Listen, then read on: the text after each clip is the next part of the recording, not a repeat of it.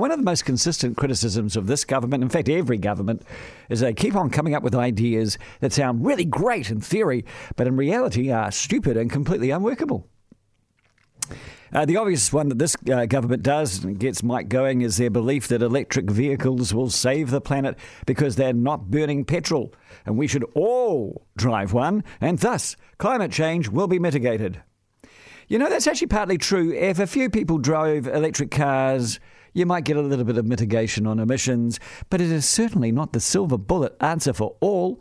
It ignores the amount of emissions required to build the car in the first place. There's all the oil that's in the plastics. Where do you get that from? There's the mining of the material for the batteries, the lithium. It ignores the disposal of the spent batteries, which is an environmental catastrophe in itself. It's just replacing one sin with another.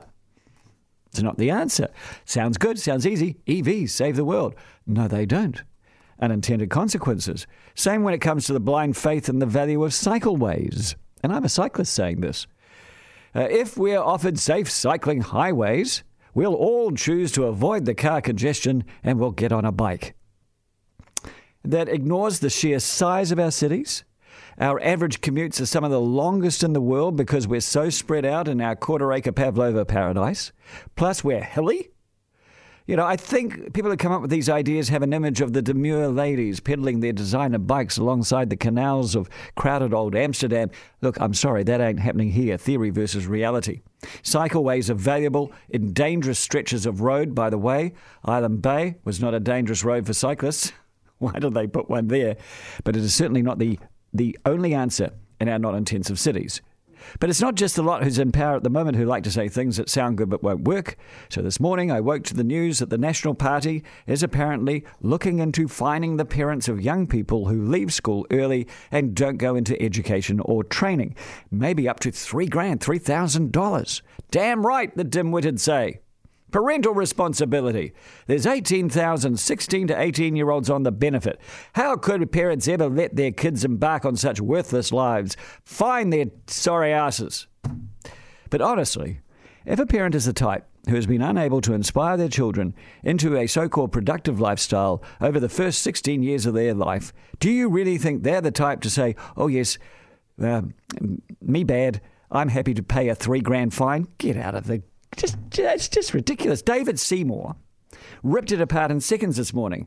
As he said, you got kids in poor areas with drop kid parents with no jobs to go to. There's no politics. There's no tertiary education. There's no trade training.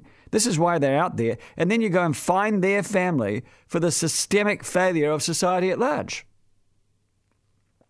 It joins the fine line of unworkable stuff that's easy to say on talkback. Like we should sterilise all the serial single mums. Have a crack at doing that. That's amazing. Hear what everyone would say about human rights. Oh, every parent should have a licence before they procreate. Think of the bureaucracy. One of the other ideas National is thinking about is getting gang members to declare their illegal income before they can receive a benefit. I mean, really. Excuse me, Mr. Mongrel Mob member. How much do you actually make from meth? Oh, well, you'd be amazed. $100,000. Oh, well, no benefit for you. What? It ain't going to happen. It's dumb dog whistle politics. And it's more and more popular ever since Boris won Brexit with a line on a bus and an orange-skinned businessman started saying whatever popped into his head or on a Fox News feed.